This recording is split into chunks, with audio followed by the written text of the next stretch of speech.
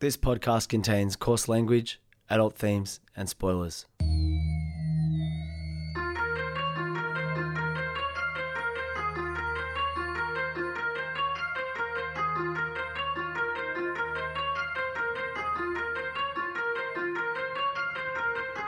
My name's Peach, and for the past couple of years I've been helping my friend Shag overcome his childhood aversions to everyday foods in the podcast Fussy Eater.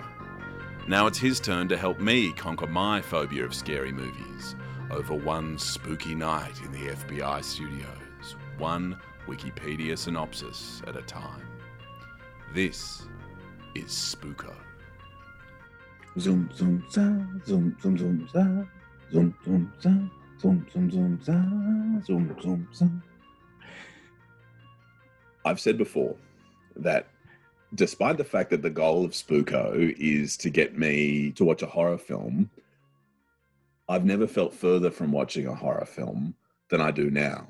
Shag, as I said to you on an Instagram live the other day, I was watching one of the kids' shows where the mum gets magically turned into a vampire, and it's one of these Netflix really shit quality crap computer animation shows.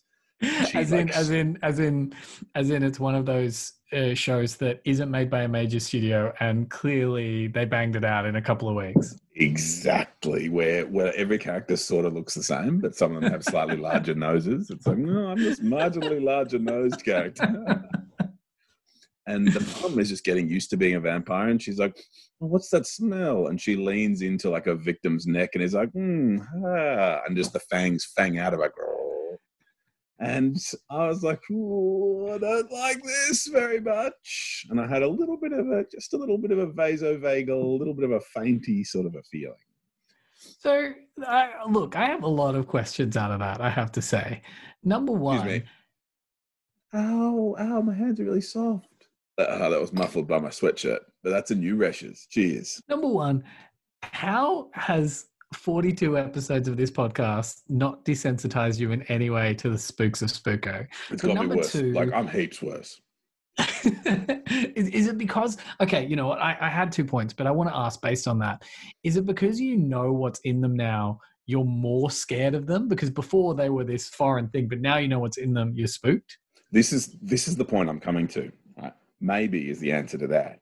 I feel a little bit more familiar with the spooks. Mm-hmm. Where I got to the point today that, so these responses I can't control, like this vasovagal, it's just a physical feeling of like, oh shit, I'm going to faint. Like, I'm watching this kid's show. This is really embarrassing. I'm going to faint. Yeah. And going back to that, because this is from like many, many episodes ago, but the vasovagal thing with you is if you see blood, there's a physical reaction that causes you to faint. This is an actual medical thing. And you have been in hospital for that. You have been in ambulances for that before. And you feel like, have I told you that full ambulance story? Not to get too sidetracked, but so like I went into the doctor for like, I'm feeling a bit sick. Can you do a medical certificate? And like, yeah, Peach. As a man, you're allowed to go to the doctor if you're feeling sick, and in fact, you should in this day and age. Yes, no, this is 2018, Peach. You're right.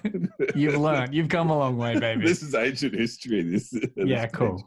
I don't recognize this guy. You wouldn't recognize him either. No. So I'm in there being like, oh, whatever, idiots. Just write your stupid doctor's paper.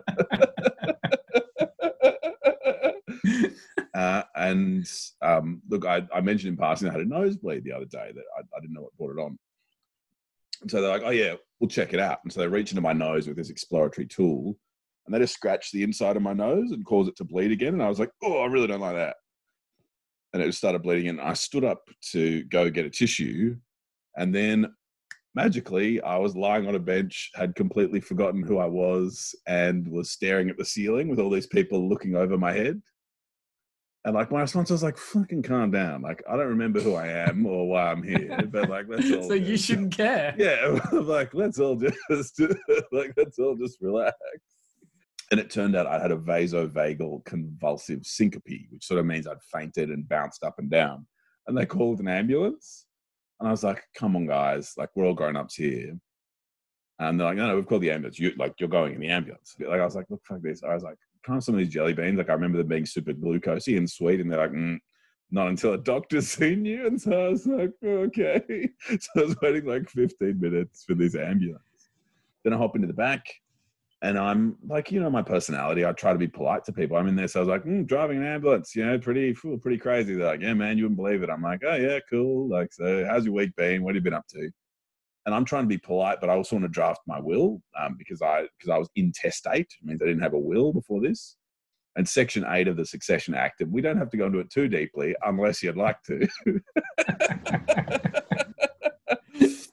Section 8 of the Succession Act allows you to draft what might be thought of as a more casual will than the one people think of with the lawyer's office. Like a cool will with sunglasses on my phone. So like 8 years ago, all the judgments were like, oh, the I will judgment is in.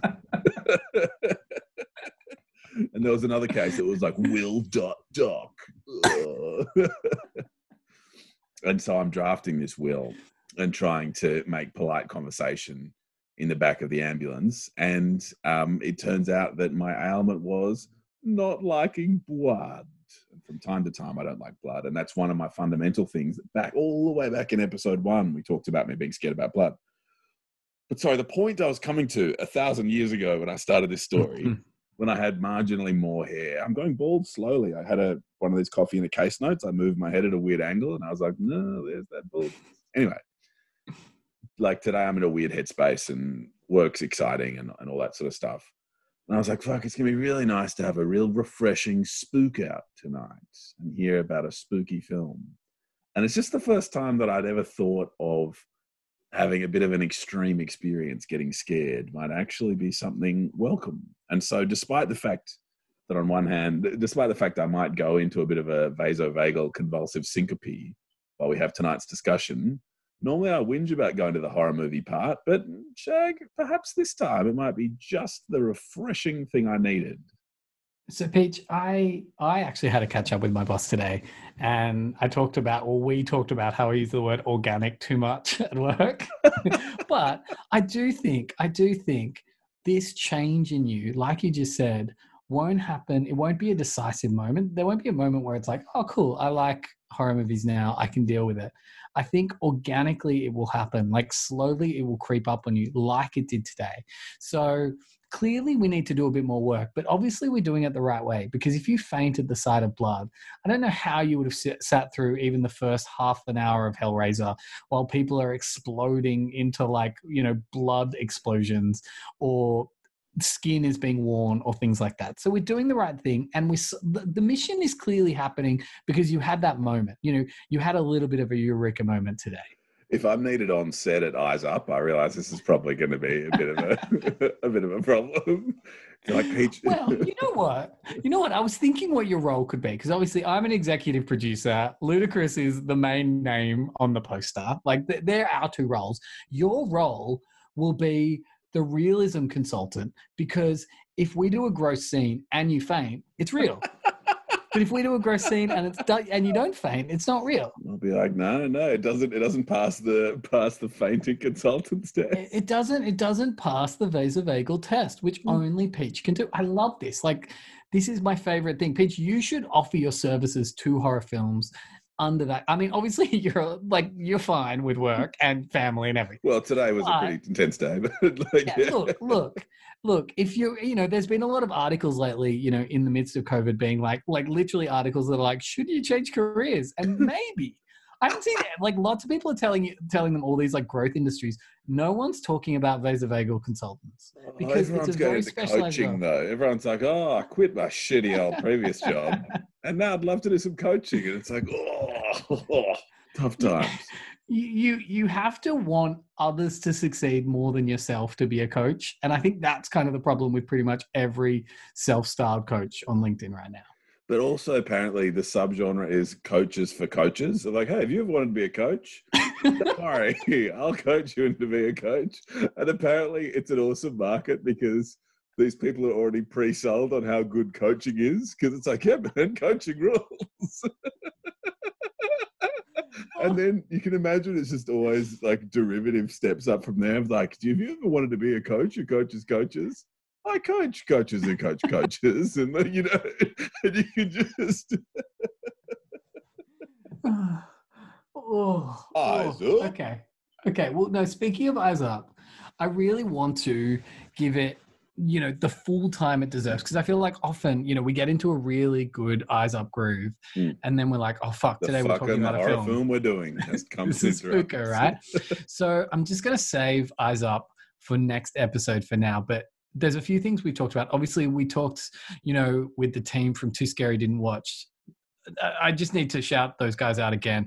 Last episode was so cool. One of my faves easily. Those guys are so funny. You've got to keep listening to them. They are total legends, and their podcast is arguably a better Spooko, or at least a more in-depth Spooko. Their episodes are on average twice as long as Spooko. So if you feel like our podcast is great, but you always get to the end and you're like, fucking guys, give me like another, like at least that length again of podcast, they're the podcast for you. Or if there's too much Eyes Up content, you're like, yeah, look, classic idea for a podcast, but too much Eyes Up chat. Head over to Too Scary Didn't Watch. Sammy and Emily. There's almost no... Emily, what's up? Yeah, there's almost no Eyes Up chat in Too Scary Didn't Watch. It's crazy. They barely mention it at all. That's a really good point. So look, let's leave Eyes Up for now, but let's go right back to the start of this. I mentioned there was 2 points about the things you said. So one of the points you talked about was you were watching a show with your kids that was a really shitty Netflix show. Now, I think it's not a genre in terms of content, but it's a genre in terms of just describing something, is the shitty streaming content in which it's not marquee content. Nobody's paying for the service for that. You just go to the 4th or 5th page of results. You see something that you're like, you know what? Why? I've seen everything else. Nothing here looks appealing. I'm kind of like, I don't want to watch normal people. I don't want to watch, like, I don't care about basketball. So I'll just give this thing a try. And today's movie is one of those movies, but in the way that only the internet can and only TikTok can, and I'll go into this story in a bit more detail, it's become a contemporary cult classic. And there's a lot to like about it. So I will go into that in a bit more detail. But first, I want to talk about something. Because last episode, we did talk about, the notion of originality and how we thought we were the only podcast like this, but turns out we're like part of this whole genre that exists across the world that, does this sort of like adult fear of scary movies sort of content. And it kind of got me thinking about, the notion of originality and the fact that pretty much nothing is original. What that led me to think about is creativity more often than not is just putting 2 or more things together. You take one thing that exists and another thing that exists, put them together, bam, and there's your idea, right? So today's film is a 5th page of results streaming film where you take the idea behind The Ring, and you take the marketing and the meta-ness behind the Blair Witch Project, and you put those 2 things together. In 1988, a small movie theatre in Budapest, Hungary, burned to the ground, killing the 56 people who were watching the film. The film it was screening was called Antrum.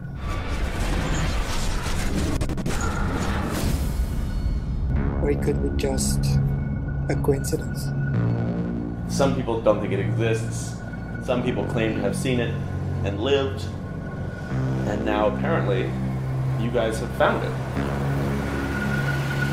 So If you have an intention to watch the movie, you better watch it with somebody else. Alright, I just got what. So we've already established that I'm in a cleaning out my closet sort of frame of mind tonight. Like we're laying it all on the table. Let's do this, Paige. Come on. What do you got? Very early on in this podcast's life, I made a flippant comment about the budgets of films and decided it would be fun for me to pretend I didn't care, when in fact I find it super fascinating. And in the last episode when we had Emily and Sammy on, you were like, Peach doesn't care about this stuff. And there was no way I was going to put you on blast, like when we had guests in the house, by being like, yeah, I care about it now. And so now I care about it. And so I feel like this is a film made for $3.50. And if streams count, then this film could easily, like, I'm pretty sure the ratio for Blair Witch was 60 grand invest, 240 million return. Yeah. Which like marketing would have been 20 million, 30 million. Like there would have been a massive amount spent on marketing because it's one of the great marketing triumphs. I mean, here's the thing. Like again, I am in no way like I work in that industry, but I'm in no way like an expert on film marketing. But the thing you want from any creative thing is to not spend too much and for it to be all word of mouth. And Blair Witch, I really actually don't think they spent that much on it. I think it really was a word of mouth success. And that's why, budget to whatever is so huge. Well, my closet's cleaned out. I'd be fascinated to know how much this costs, and I'm going to be fascinated to learn how much it's earned. I'm amped. I'm amped. So I'm sorry for saying that. That's so shit. All right, look, let me tell you a little bit about this film as well, because I think that there's so much. The reason why I wanted to do this is even though I've seen the trailer, you've seen I haven't even seen this film, and I'll tell you why I haven't seen it in a second, but it looks so shit. And I've read a couple of articles that are basically like, this film is garbage. But here's why I wanted to do it. So it's recently been trending on TikTok. We've talked about TikTok quite a lot. Amazing, amazing platform. Probably the best social media yet, like up there with Vine or something, because it's all about creating rather than just sharing and, making yourself seem better than others, even though a lot of accounts do that. But I digress. It's a great place. And basically, it's the one place at the moment where all emerging trends in every creative scene comes from. It's where all music stars are broken now. It's probably where a lot of humor comes from. It's where a lot of storytelling technique comes. It's an amazing platform, right? So there's a thing on TikTok at the moment, and there's 42 million views of this hashtag, which weirdly for TikTok actually isn't that huge. So 42 million people have viewed something called the Antrum challenge.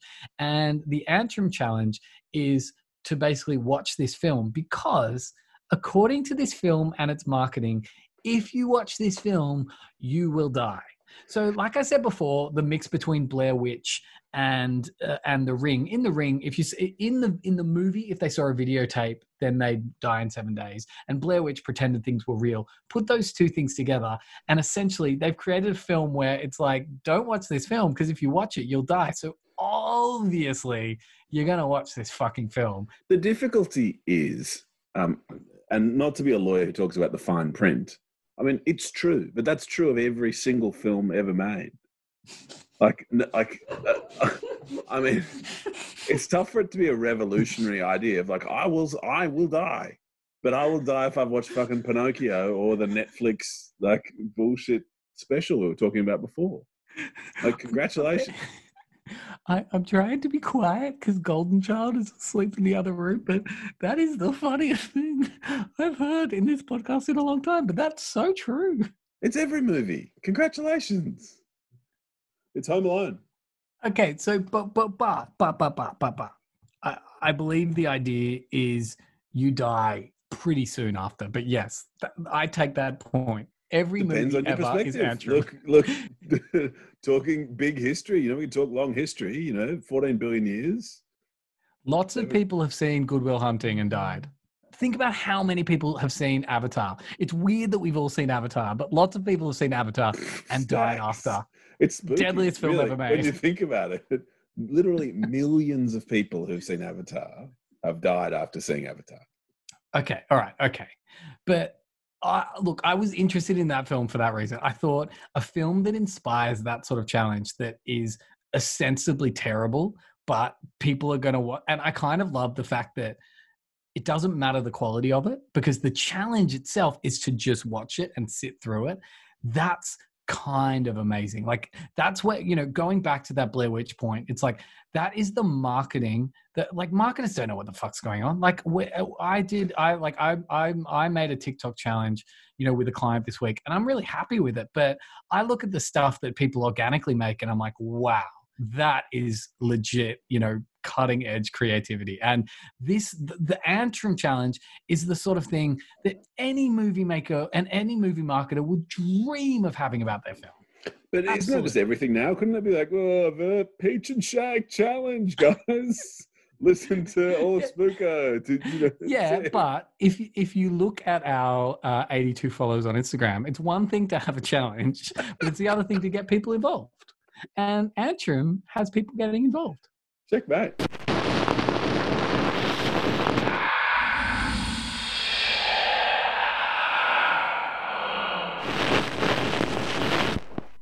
Can you hear me? What happened? Yeah, totally. I think it's just shit internet and nothing else. Okay, I just cool. thought Did we'd you lost save that last bit? We're just tethered to my it's phone. still which is recording. here. Okay, yeah, cool. Hopefully it's still recording. It says recording. Okay, it is. It says it's recording up there. Okay, cool. So, there's 42 million people on TikTok, and they are a notoriously short attention span audience. Getting involved with this, going and watching this terribly made film, and then making content about it. Like it's incredible. So there's something about the idea of this. There's something about the draw of this that I wanted to talk about. But then on the other hand, I thought it'd be kind of cool because today in the podcast, you've talked about how you're so far. You talked about it last week as well. You've never been further from wanting to watch a film, but there is something in you.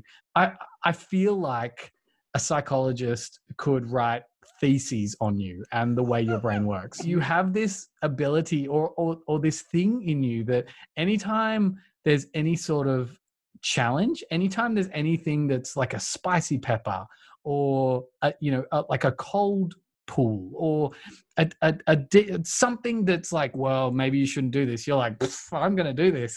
So I thought this might be the right film to talk about because we've both seen the trailer now, and by talking through the film, potentially we will die. And in fact, as we've proven, we will die.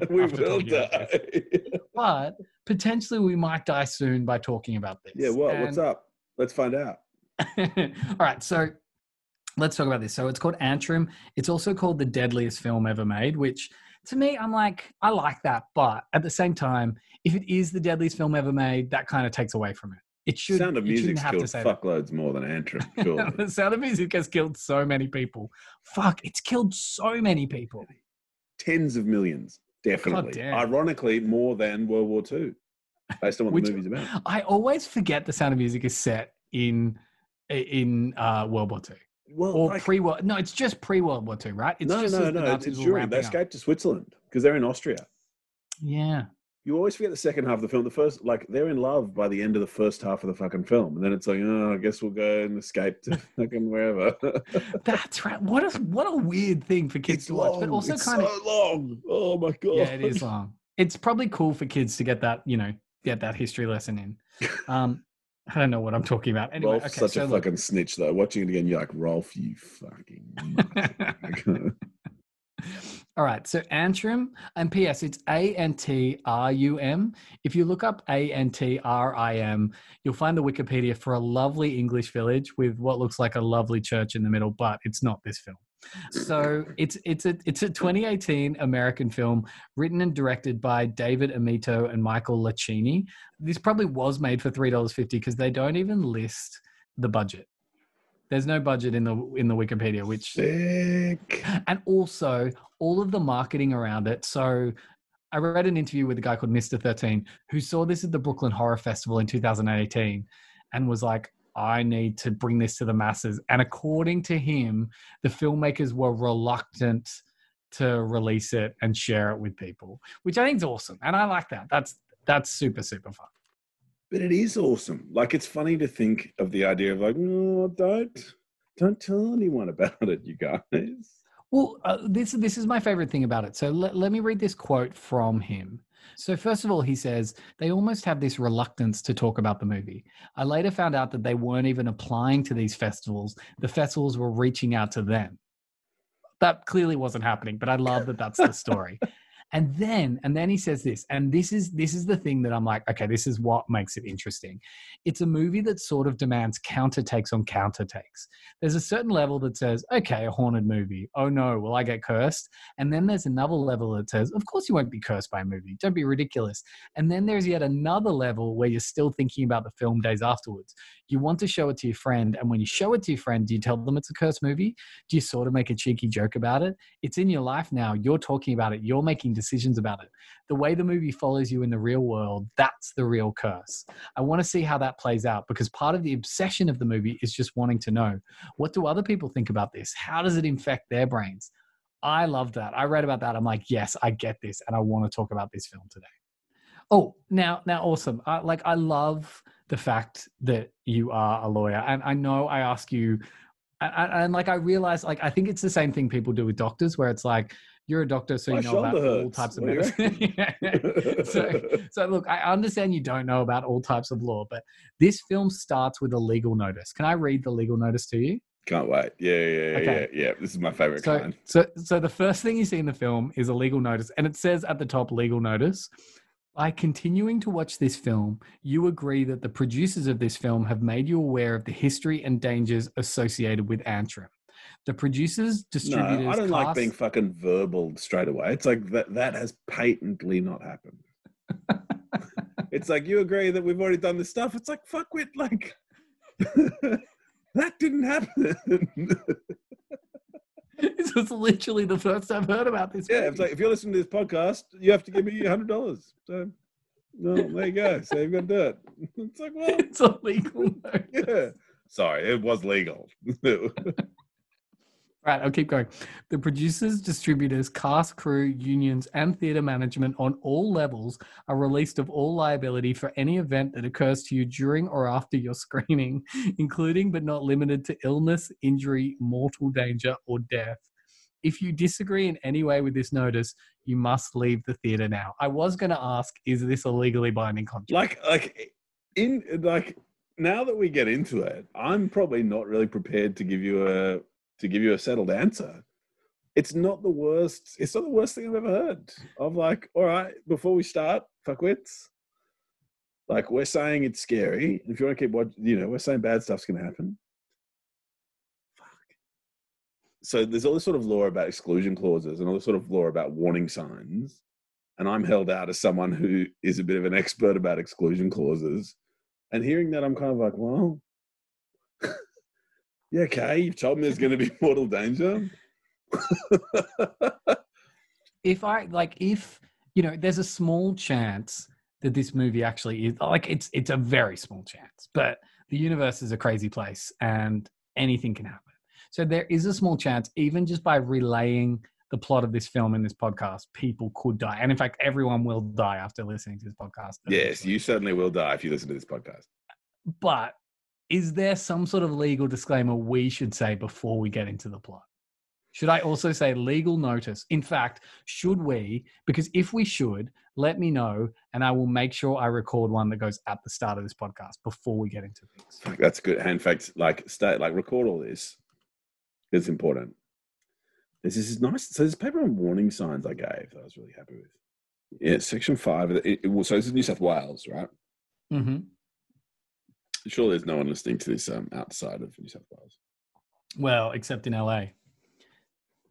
But they've probably travelled too. So this is about warnings of risks, right? So now we're in Section 5H of the Civil Liability Act in 2002. So there's no proactive duty to warn of an obvious risk, right? So and this is an obvious risk because we are talking about the deadliest film ever made. Like we say up front, it's in the name. Deadliest film ever. It's in the name. And obviousness, like the obviousness to your plaintiff, like you take at the time she or he or it or they comes upon the risk. And, so we take our cinema goers as they are. We've told them about the risk. It's called the deadliest film ever made. You've been warned. Off we go. I think, look, this is my preliminary. So normally when you're giving advice off the cuff like this, that you sort of think is right, but are not certain, you're like, my first thoughts are, it's fine. But that's my preliminary, unsettled, preliminary view. Let's do it. So, awesome. Shag, okay. What I would say to anyone listening is, thanks for taking the time. Resh's, what's up? Just confirming that. No, in fact, let's not do a disclaimer. Let's just do it and wear the liability. Okay, cool. To everybody who dies after this, I am sorry. Hell of a way to go, though. All right, cool, so in 1979, a film named Antrum, shot in English but apparently of Soviet origin, is submitted for inclusion in a variety of film festivals. None accept it. Shortly after each rejection, the various festival directors die under suspicious circumstances. Several years go by during which the film remains unseen until it mysteriously appears at a theater in Budapest in 1988. Now, keep in mind, when I'm talking about this is supposed to be like a documentary. This is supposed to be like this film Antrum actually existed. In 1979, people tried to submit it to places. It failed. And then it reappeared in Budapest in 1988. I also love the fact that when you're a couple of Western filmmakers, you're like, what is the strangest place we can think of in the world? All the snake. I just feel sorry for all the Hungarians who are like, it's just a city. Like it's a normal place. No spice markets here. Yeah, I know. It's not like Tatooine. I'm sorry, I've been watching a lot of Star Wars lately. All my references. Why have you been doing that? We recently trialed Disney Plus, and then Adele realized that her childhood connection to every Disney film and the fact that they're all there at her fingertips means we'll never not get it. So we were like, let's go through the Star Wars films from the start. Turns out, spoiler alert, that all the new ones are easily the best by far because filmmaking techniques have advanced to the point where people create fleshed out worlds and tell good stories. So that's why like Solo and Rogue One are easily better than anything from episode 1, 2, and 3. But anyway, I digress. Not trying to start beef, except with fans who are just the worst fucking people in the world. Fuck off. Liking Star Wars makes you a bad and boring person. I'm happy to at least go that far. Defining your personality by fandom of anything makes you a terrible person. It just does. I'm sorry. I'm not making I'm literally making the rules here, but I don't make the rules of the world. I just call it as I see it. I'm like Donald Trump, and I just saw that, and it's the truth, and that's it. Deal with it. If you like the Star Wars films, you're going to die. The Star Wars films have killed a lot. Yeah, they've killed lots. They've killed stacks of people. All right. Children. Okay, so they've killed stacks of children. Oh, fuck, that's so dark. It's so dark. So Antrum was screened in Budapest in 1988. During the screening, a fire breaks out, burning the theater to the ground. Initially believed to be the result of a faulty projector, investigators later determined that the audience members set the fire themselves. Dun, dun, dun.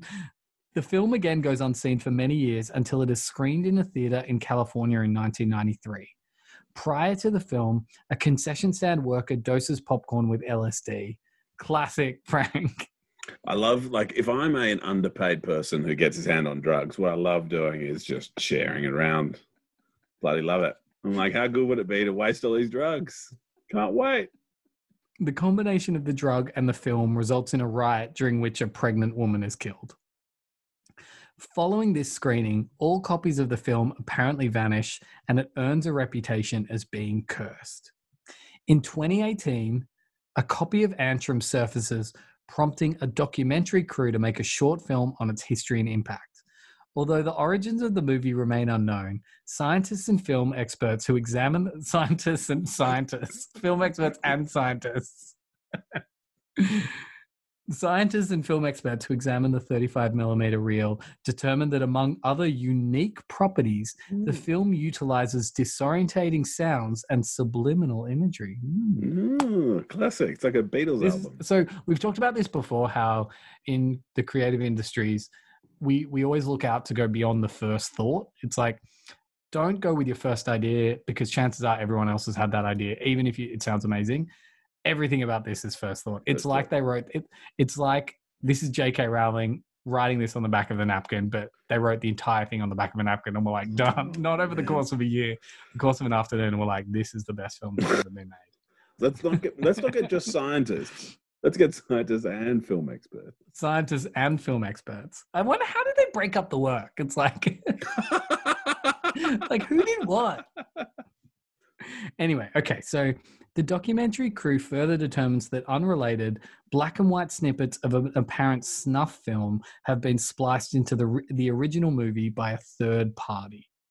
Now, in my time of internet research, though, is that, again, talking about great marketing, snuff films don't actually exist. That idea of films being made showing someone being killed were basically a marketing ploy made by a horror film in like the 70s or 80s as a way to market it to make people scared. And it's very scary. It is pretty, as a concept, it's pretty scary. But yeah, scary concept. So the documentary pauses so that Antrum may be presented in its entirety for the first time in 25 years. Yeah, so that's all preamble. Okay. That's sort of fun.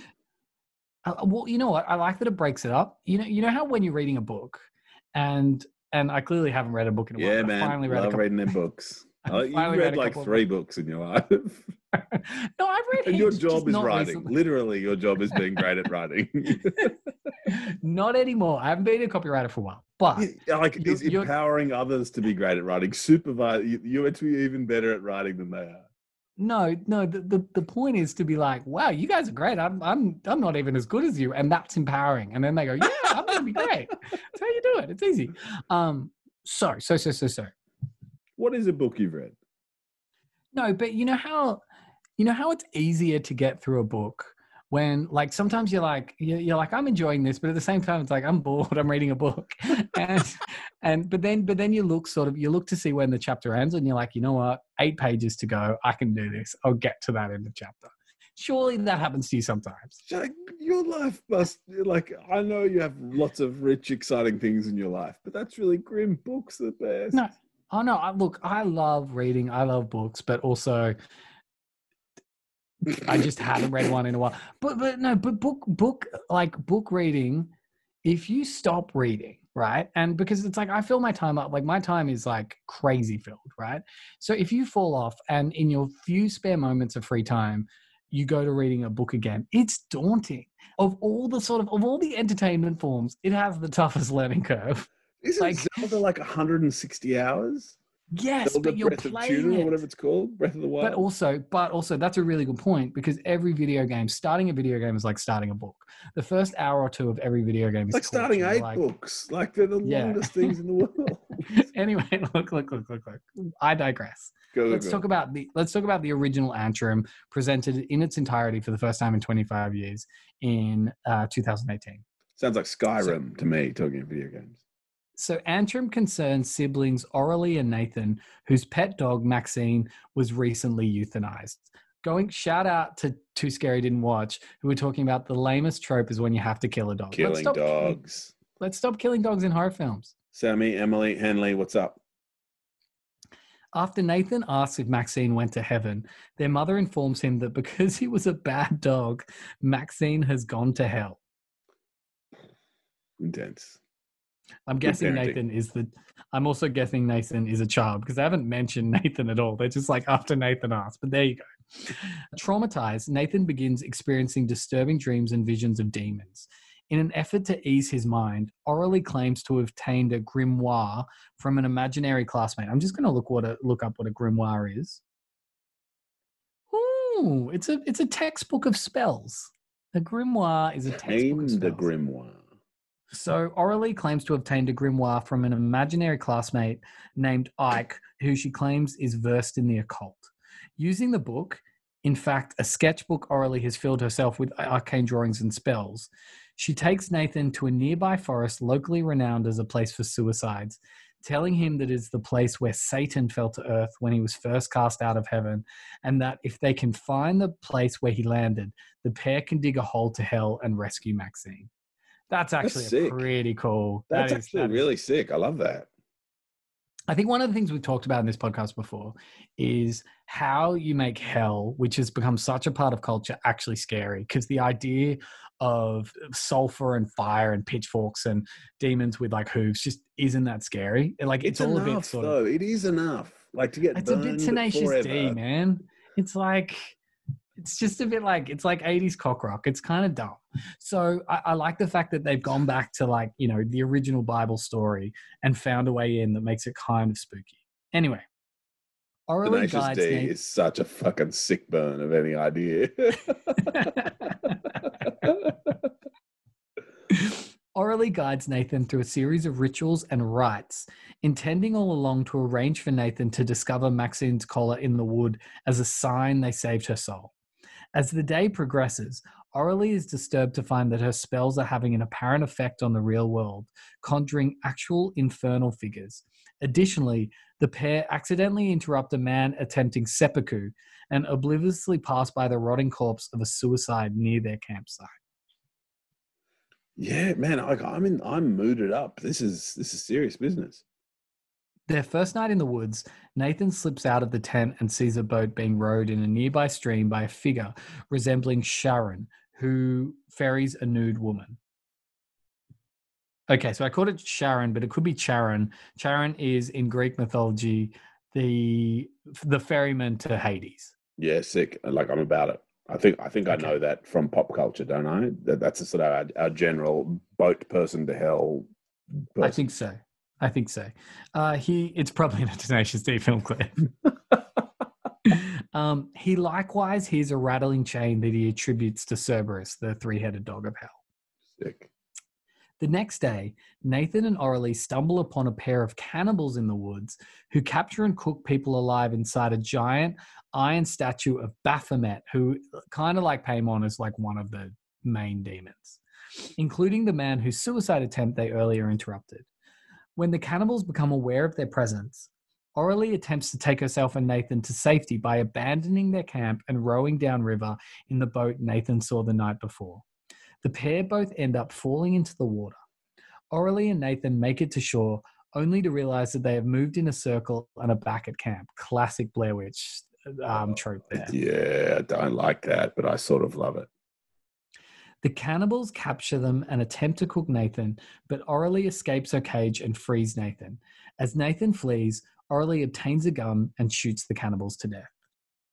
In the woods, Nathan stumbles across a dog with its paw caught in a bear trap. Nathan frees the animal, taking it as a sign that he's freed Maxine from hell. The end title card appears on screen.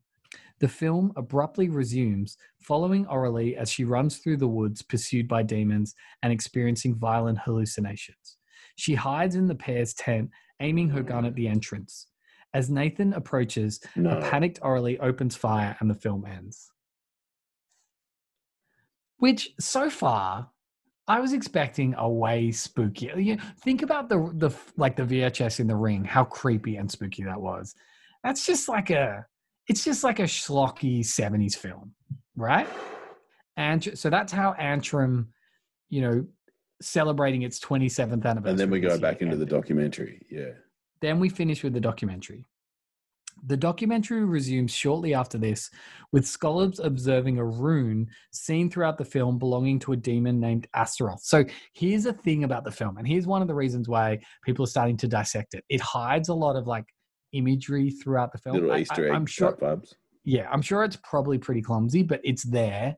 And it's pretty clever at the end of the film to be like, it's kind of like, did you catch these things?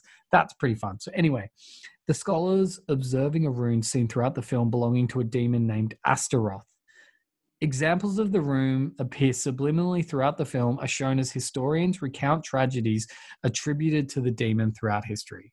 So kind of like Paimon at the end, it's revealed that this film is the work of Astaroth, who has cursed it for some reason. We've talked about this before. It's cool. But even Paimon was like, I'm the trickster god. I like to go and fuck things up. Astaroth is just like, I cursed a film. And in the most implausible way, I've created a very difficult way to curse people. I've entered it into a bunch of film festivals, hoping that the selectors will be like, this is a great film, and then curse the audiences of film festivals in 1979. I love that Astaroth is like an ambitious filmmaker. He's like, fucking finally, people are going to see this is my fear about Eyes Up that we'll get to next time. That we're going to make it, just like Astaroth did, and be like, people are going to flip, they're going to love it. Then everyone dies with Astaroths. Well, here's the tough thing. Here's the tough thing about Eyes Up, and we'll get there next episode. Everyone who watches Eyes Up will die. This was recorded at FBI Studios. Please like, subscribe, and follow wherever you can, and as much as you can. And Resh's, what's up?